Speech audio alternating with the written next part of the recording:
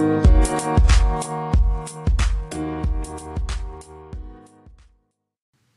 friends, it's Kayla Moran and welcome back to the Let's Get Candid podcast. I'm so excited to be here with you today. Happy Thanksgiving, happy Thursday. I can't wait for you guys to listen to this episode. Tara is the OG babe on a Mish, and she is someone that I'm so happy I get to call my friend. And we may have only met on social media, but she has truly become one of my friends in real life, and I can't wait to one day fly to Hawaii and meet her, or meet her somewhere else around the world. Really fast, I want to do a suck and sweet of the week, and then we'll jump right into the episode.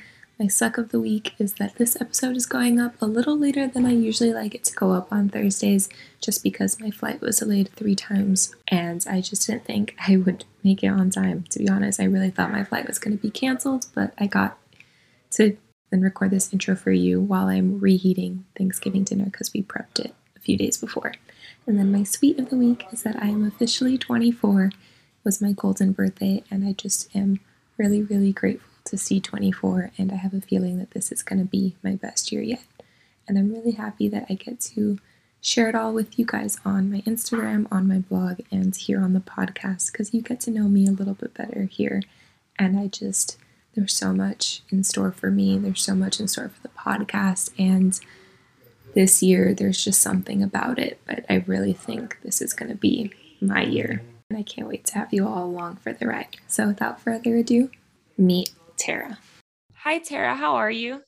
I'm fabulous. How are you? I'm good. I'm so happy that we got to chat, even with the time change. It's like 10 o'clock there for you, 9:45, and it's 4 p.m. here. So I'm happy that we're able to do this, because I think I was telling you off air, we've been talking for a while. Like, I generally love seeing like the whole babe on a Mish, like brands, like, and what that entails for you. Like, I would love to like dive deeper into all of that and like how it came about, but that's, I don't know, it's like synonymous with you, which obviously that's the point. It's your brand, but I love that you're so like authentic to yourself. And like, I love, like, I'm glad I connected with you through Sivan, Ayla. Like, that's how we met. And so I'm really excited, but tell me a little bit about yourself. Where are you from? Like, how did Babe on a Mish come about?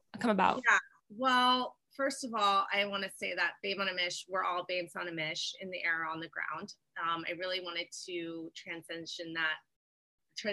that through every man or woman, because we all have our own lives going on, and we're all on these little mini missions every day. I'm from Tampa, Florida. I moved to Hawaii in like 2005. After going to a really quick story, I went to a good friend of mine's wedding. We were both waitresses at the Swamp at University of Florida, and she was like, "Hey, I'm getting married in Hawaii. Will you be my bridesmaid?" And I was like, "Fuck yes!" So I went on a girls' trip and had the best time of my life. And then I called my mom and asked her to extend my trip because there was only a few $100 more, and I had ran out of money, but I still wanted to stay. And went home and was like, if I don't make it back within a year, then I'll never do it. And I just had this feeling inside that I belonged here.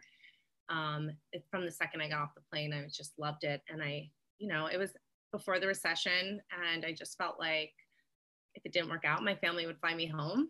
And I just kind of rolled from there and got really lucky and ran into all the right people, and the rest is history. So that's so cool. And it's like, I love when things work out like serendipitously. Like, it's just like like it, that's the key to success, is like just going with the flow and like finding what works for you and sticking to it. So I love that story.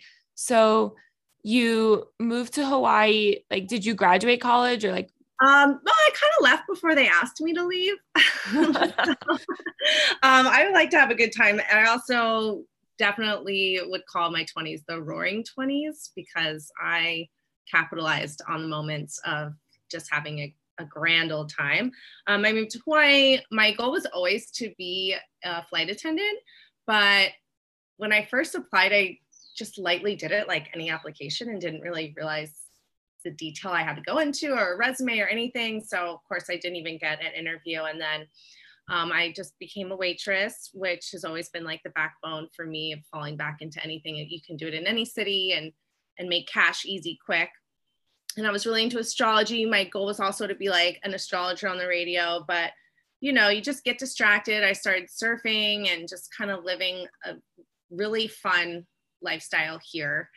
And then about 5 years ago, or 6 years ago, I felt like I had really hit a glass ceiling with being a waitress.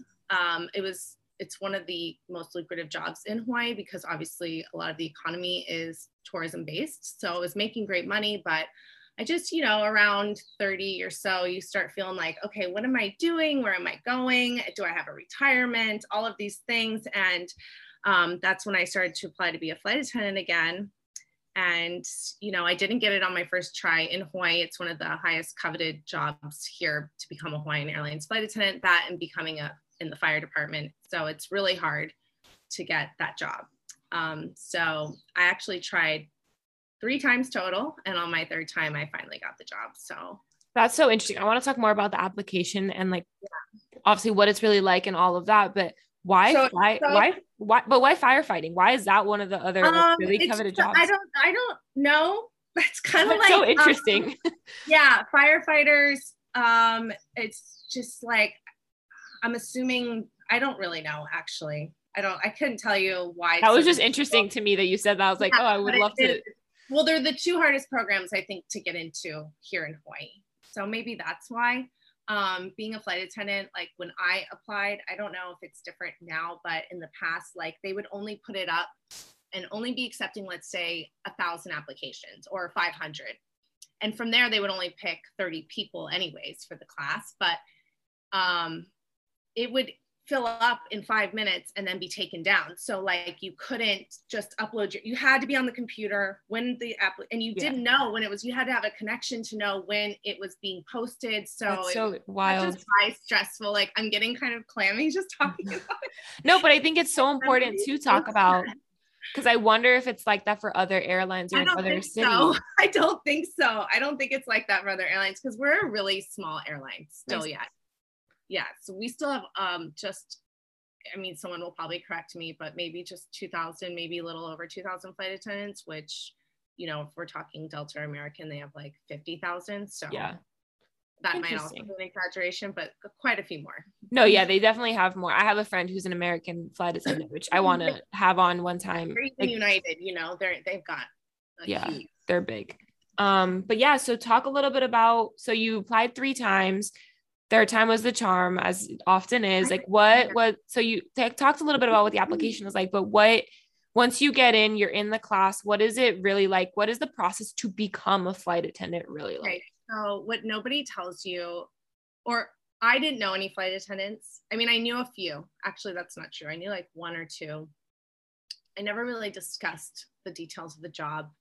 I just knew that it had great benefits, health insurance and stability, and it was going to be a career of longevity for me. So, and with my skill set of being in customer service, it was just right up my alley. But I had no idea that what I was about to get thrown into. First of all, the application process is pretty rigorous for Hawaiian Airlines anyways. Not only do you have to have your application, like basically a profile uploaded. So when the application is open to apply, you can just upload it right away. So you can do that for any career within the company. So I did that. And then it's letters of recommendation from anywhere, but I'm sure like I was lucky enough to have like a couple local leaders and another flight attendant help me. And then from there, the first round is like, 2 days. I don't know, for my class, I think it was around 1,200 people that were a part of it, but it's literally a little bit of a cattle call. You have to go in.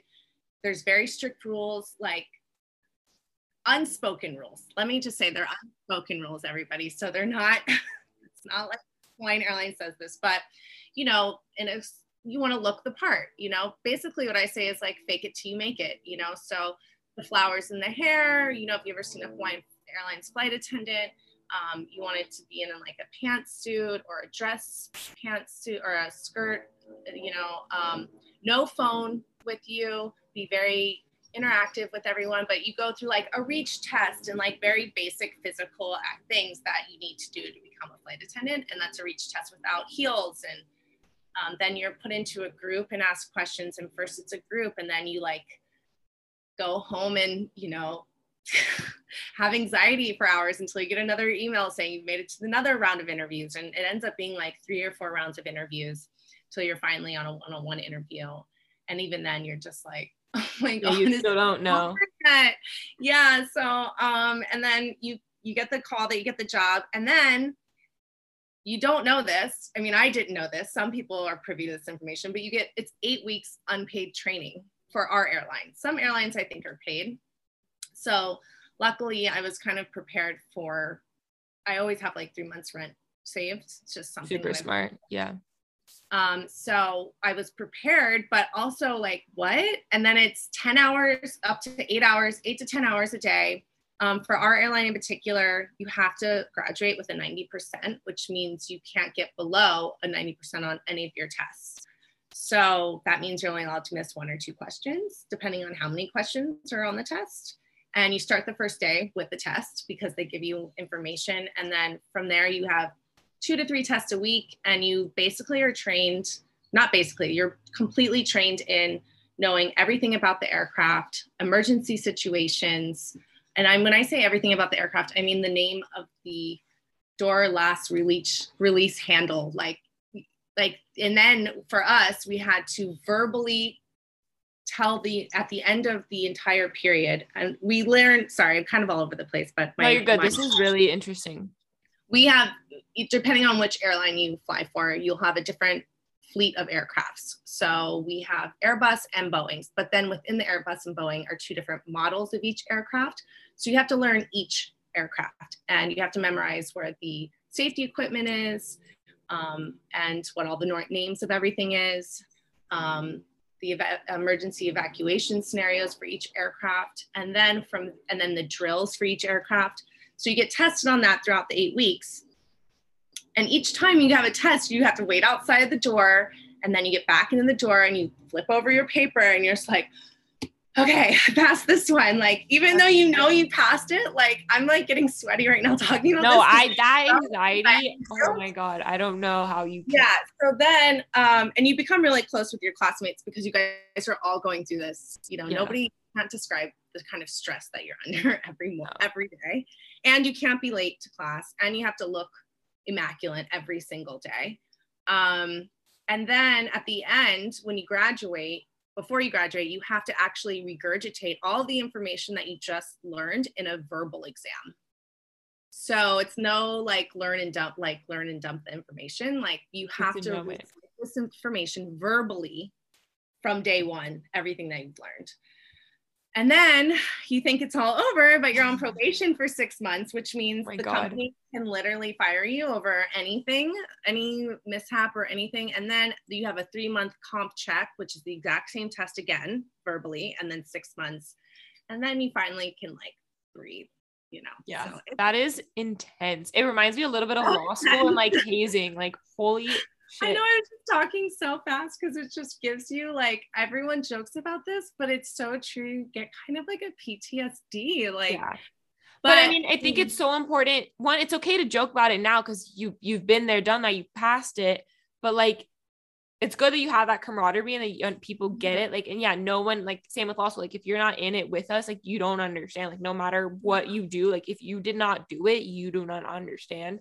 So I totally agree. But like, it's so important to share these things for people who, even if they never want to do flight attendant, but we all fly, or most of us, like, see what they went through. And, like, always the headlines you hear and stuff, like, they're people too, they've been through a lot to be there, and like, just be nice to them. And also just also to not just like that we're flight, we see you guys, but also that, like, this is, it's not all fun and games. It's a hard job. To remind everybody that it's an amazing thing that we're in a metal tube traveling at 500 miles per hour in the air, 35,000 feet. Like, that's still really radical. Yeah.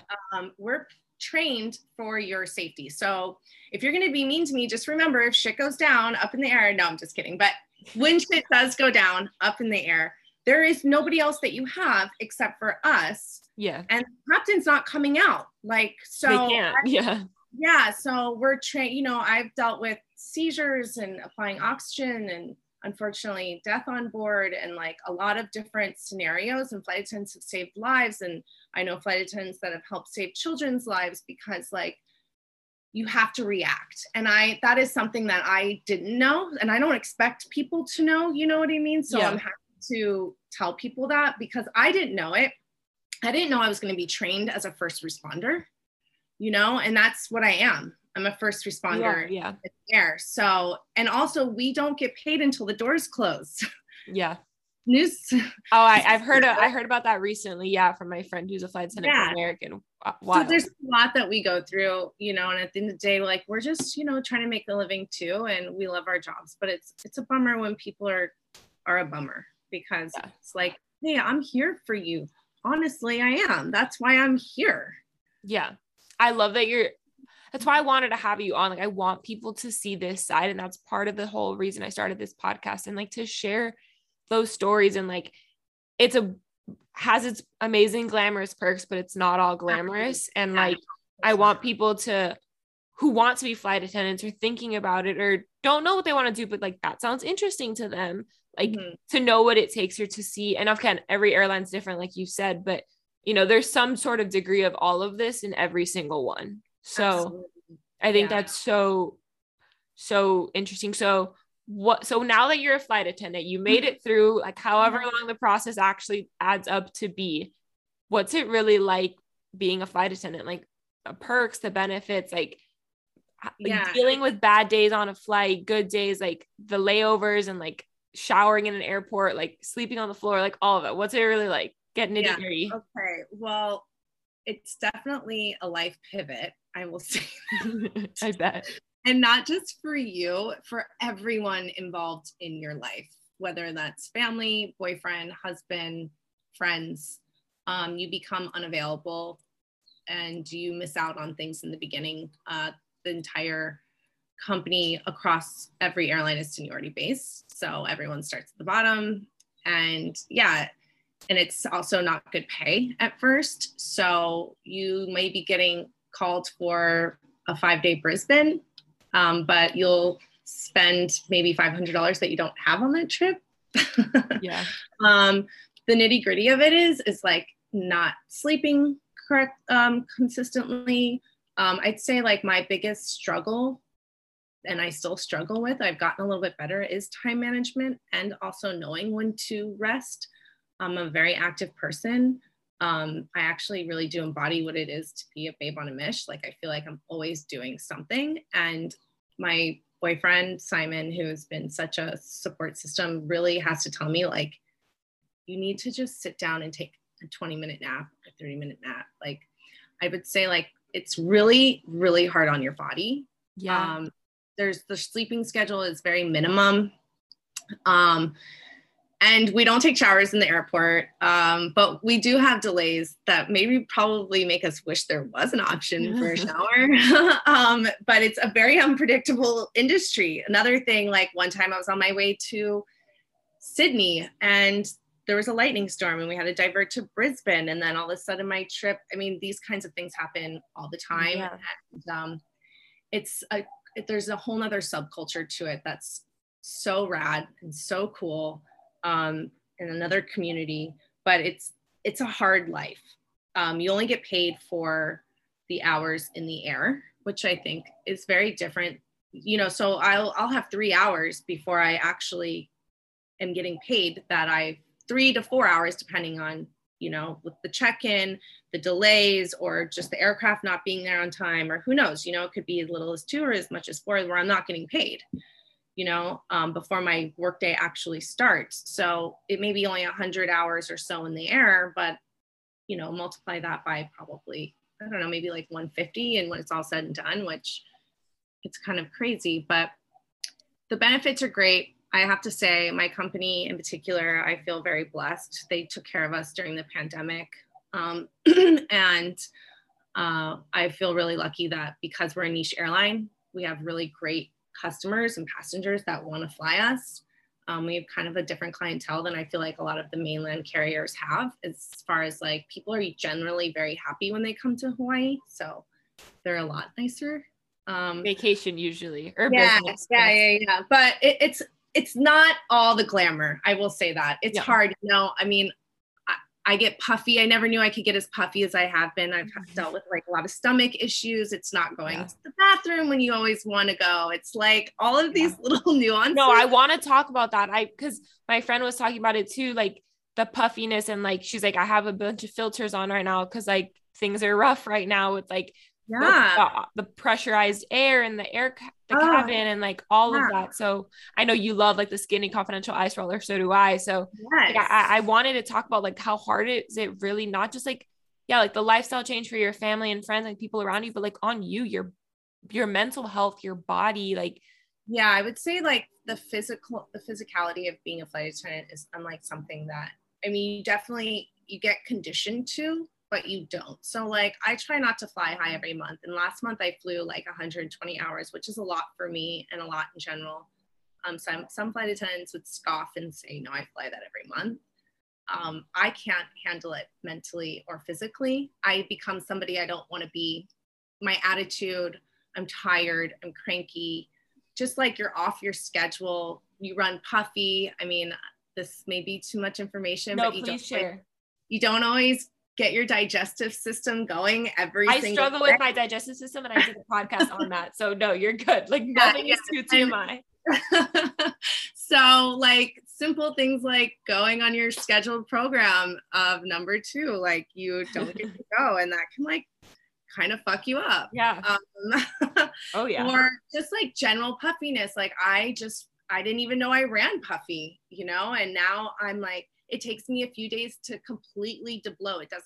I've taken stuff too, and it does help, but it takes a few days to debloat. And then like you're tired, and let's say you're like, oh, I'm going to rest, I don't want to work out. And then all of a sudden you're like, God, I haven't worked out in 7 days.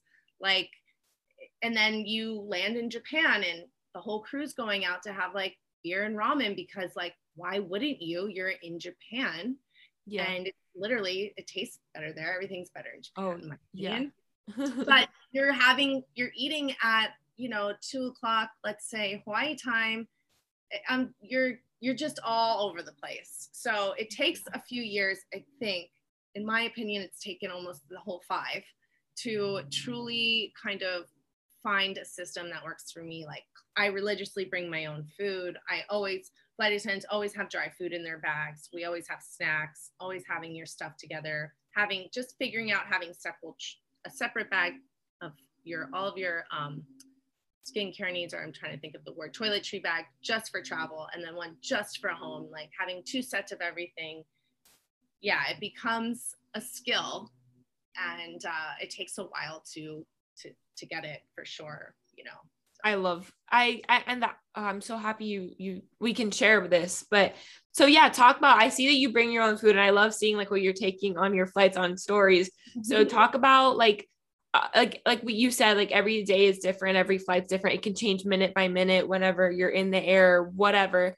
But what's it like from like when a flight starts, like the doors close, to like when you land, like what's your like routine in the air, like with your food, with your supplements, skincare? Okay, yeah. My flight routine usually, if I'm going outer island, like to Maui to take a flight, which is very common for me. One, because I'm junior, so because a lot of desired flights are straight out of Honolulu, but we have a lot of outer island flights too. So they'll deadhead me over. So my day might start, let's say my check-in's at 7:30. I'll have that morning maybe a banana to start and take my waffles with me, or my paleo birch bender waffles I love.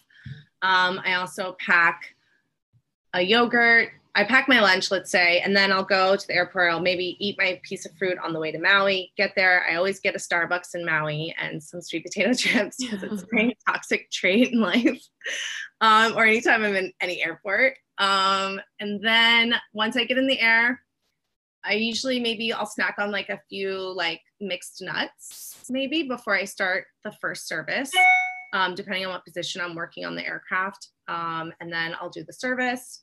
And then after that's done, we're allowed to eat. And so that's when I will make my lunch, whatever it is that day that I bring, usually salmon, because I'm obsessed right now.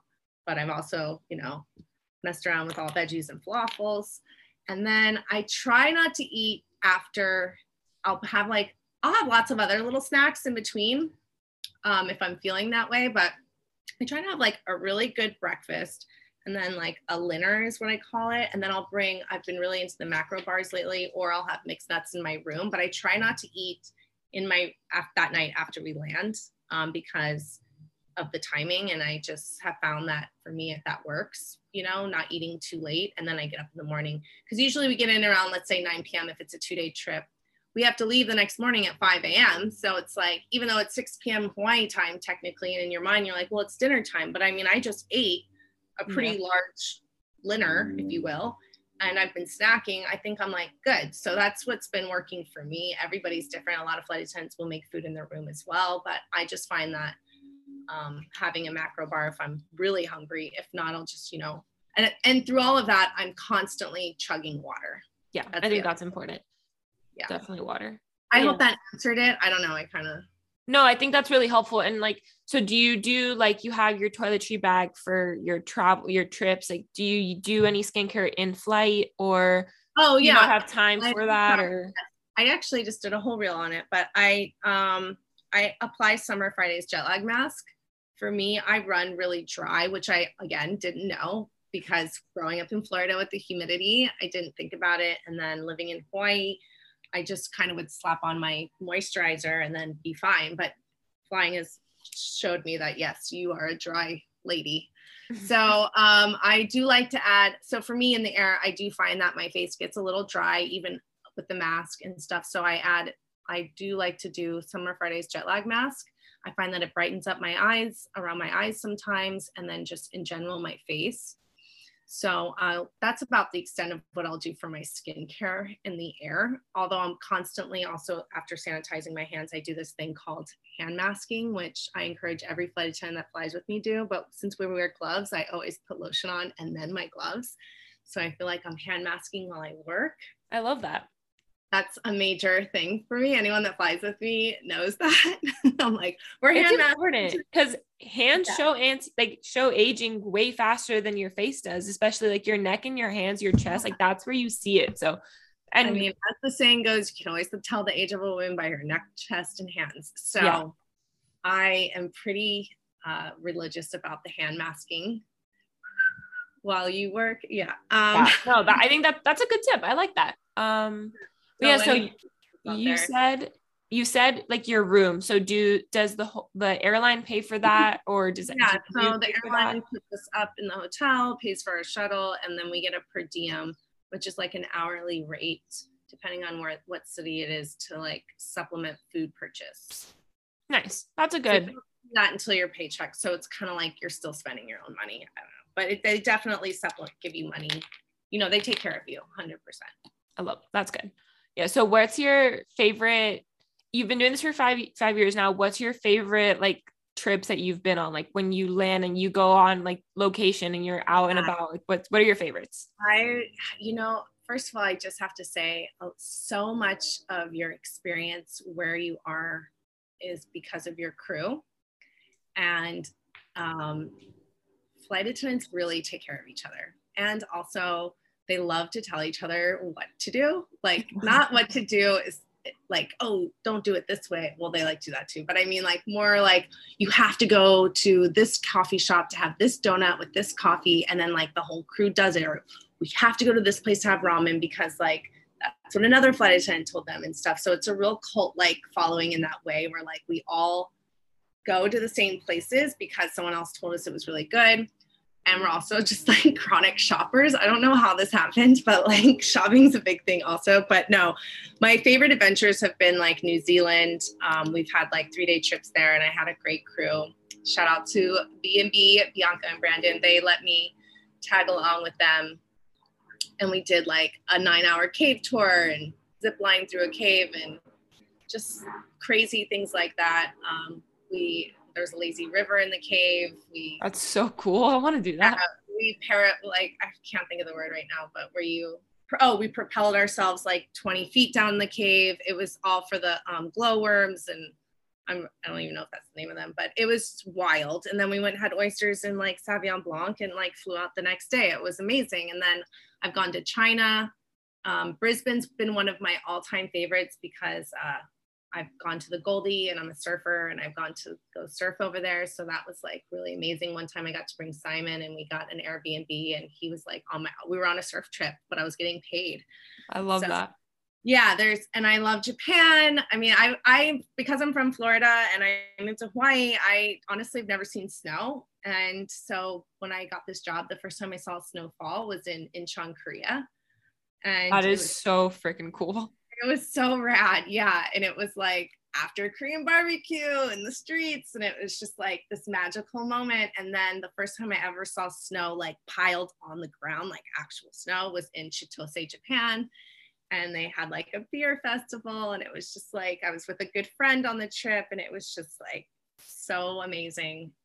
A lot of flight attendants even go snowboarding and stuff. So I don't have a favorite destination, but I definitely, if anyone's been following me for a while now, or you can look at my highlights, I make best use of my time in destinations. And as you should, like, hello, duh. Yeah. Incheon, I will say I'll never go to another American baseball game again because Korean baseball kind of trumps all of that. Like that's cool. Yeah, it's cool. I think the coolest thing for me is just being immersed and culture shocked over and over again. That's so special. It's such a special thing to be able to immerse yourself in the culture. And like something that we were talking about off air, like me being Hispanic, like I love being immersed in culture, whether that's another Latin culture or, going to Italy, and I went to London and like going to Paris, and I love like experiencing their culture. And I want to do South America, and I want to do Africa and Asia eventually, and Australia, New Zealand, like, and just like I studied abroad in Europe and like basically living there for a shorter period of time. Like I was like, you guys get to do that repeatedly in all these different cool places. So that's for it. So cool. So when you say 3-day trip, does that mean like you're at the destination for 3 days and you're not flying? Okay, yeah. So, because of where Hawaii is centrally located, our trips in particular, we're kind of like a stepping stone to the Pacific. I don't know how to say it, but the Trans-Pacific. So like we're the meeting point between the mainland, which we call mainland USA. So between Japan, Australia, New Zealand, all of those countries, China, Korea, you can stop in Hawaii. So we have direct from there. So our 3-day trips, what that means is like, I'll leave at 2:00 in the afternoon. Now try and follow me here on a Friday. And I will land Saturday night in Japan. That counts for us as that day. And then we have that night. And then so we go in, we'll get in, let's say 7 p.m. Japan time, go have dinner or whatever. And then the next morning, we usually get up early because almost all of our trips in particular, because again of our time zone and where we're at, our international trips also coming home are red eyes. So we'll have the entire next day, and then we leave at like 10:30 at night in whatever country, whatever day it is then. And then we arrive the next day. 10:30 night, let's say. So I get there, it's Saturday night. Then we leave 10:30 at night on Sunday night there. We'll get to Hawaii Sunday morning at like 11 a.m. So it's like you kind of time travel. Yeah, I was like, that's like my head is like spinning. I know. Basically, it becomes like it's a 3-day trip technically, but you're only 2 there days. for like, I don't even know, maybe 30 hours, something along those lines. Yeah. So that's cool. So you mentioned that Simon, your boyfriend, joining you. So and we were talking a little bit about that. So for one of the perks is that you do get to have people like join you on some of these trips. So what, for people who want to be flight attendants, like, or, what's that like, being able to join you on those trips? Yeah, I'd say it's super special. I mean, even if it's your best friend and not your significant other, I've also found myself, although I've had an amazing companionship within my company of other flight attendants, nothing's quite as special as sharing it with someone that you just love. And like I said, whether it's you want to look over at someone and share that with them. So I have friends. I try and get one of my best friends, Liz, I've been trying to get her to just hop on, people have lives. You forget, my boyfriend told me like, I can't just hop on your flight, but whenever I can like get them to do it, I try to, because it's so cool to share that experience with them and let them see like how we kind of roll it as a crew too, you know, because again, it really depends on your crew, but it can be like, it's usually a great time, you know, so, yeah. And it's just a different experience. I would say like flight attendants maximize their time wherever they are. So yeah, that's so cool. We were joking that like, you're going to take me on one of those trips, but I think that's so cool. Like I would love to, yeah. And and it's totally true. Definitely the crew, but like getting to share that and show like, hey, this is what I do. Like, and then like I've been Simon's flight attendant when he was in first class before, and then also like they kind of see, because a lot of people like you can tell them all about what you go through, but then when they experience it with you, they're like, God, are we there yet? Like we still have to take the shuttle. Like it's a lot, you know. There's a lot that doesn't get shown on TV and movies, or even you sharing so much of it on stories. There's still parts you can't share everything, you know. There are guidelines. Yeah. So anyway, talking about sharing things on, so back to Babe on a Mish. Yes. When did that start?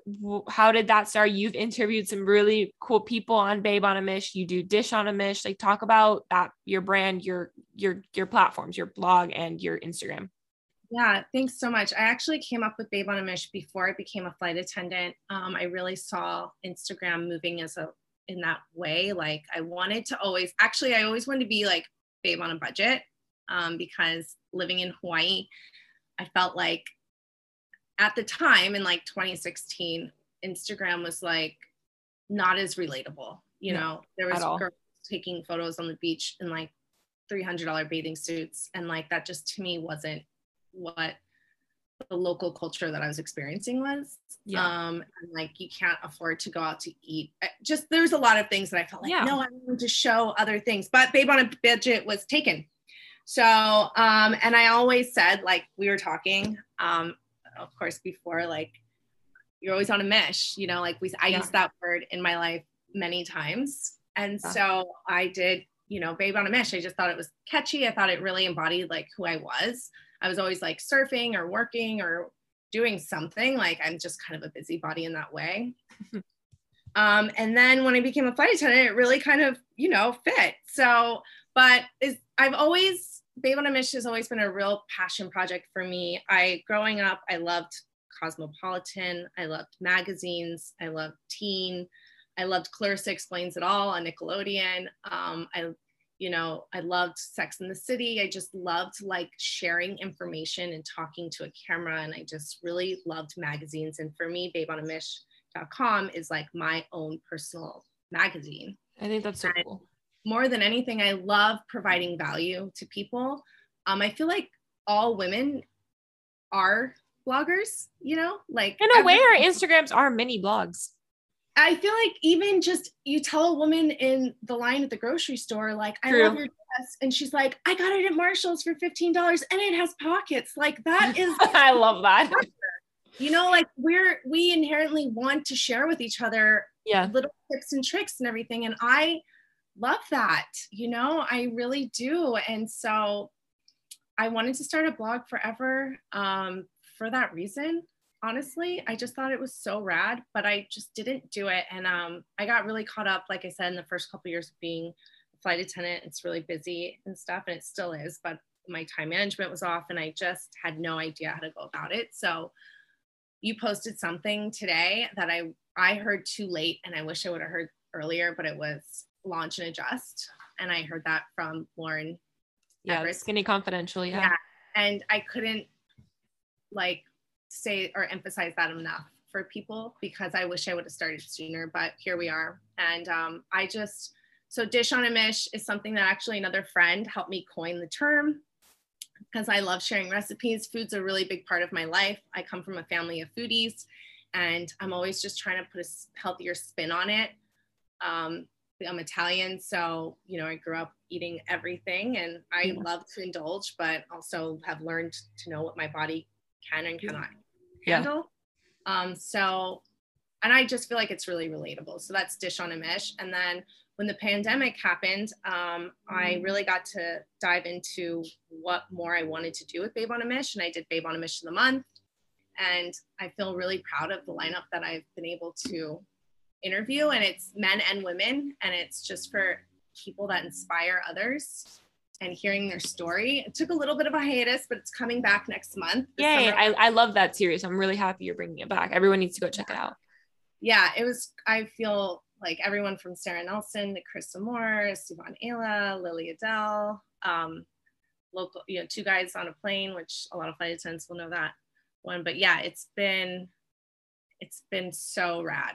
I love it so much. And I love sharing information. I love creating content. I find that I would love this to be more of a full-time job, and then being a flight attendant be something on the side. But maybe one day, never know.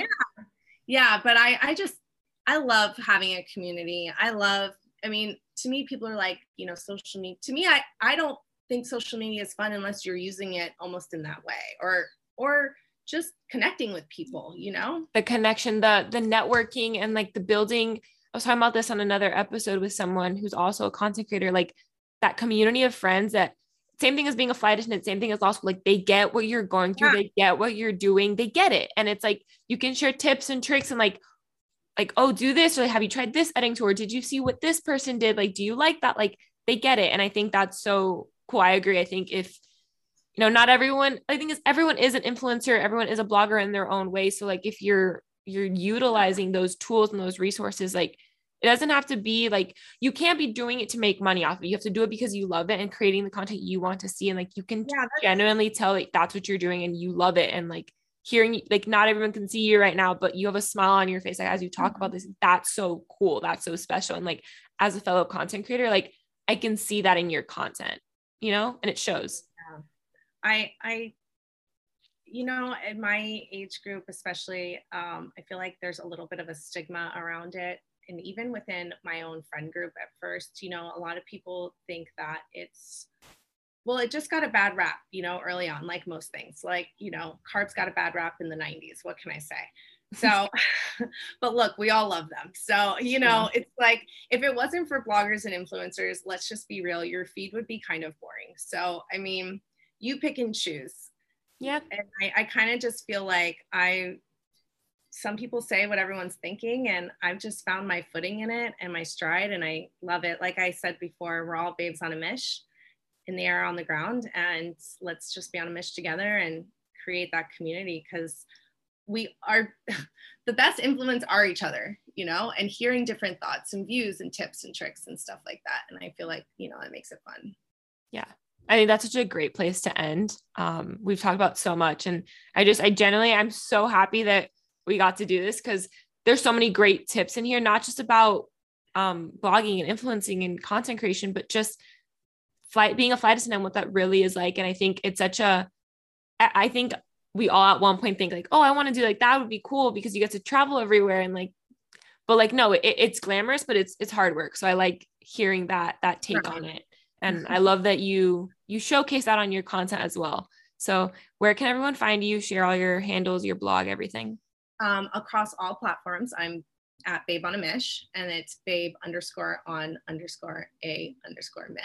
Or if you just type it in, it should come up. So that's Twitter, Instagram, TikTok, Pinterest, and YouTube. And then all of my pride and joy is babeonamish.com.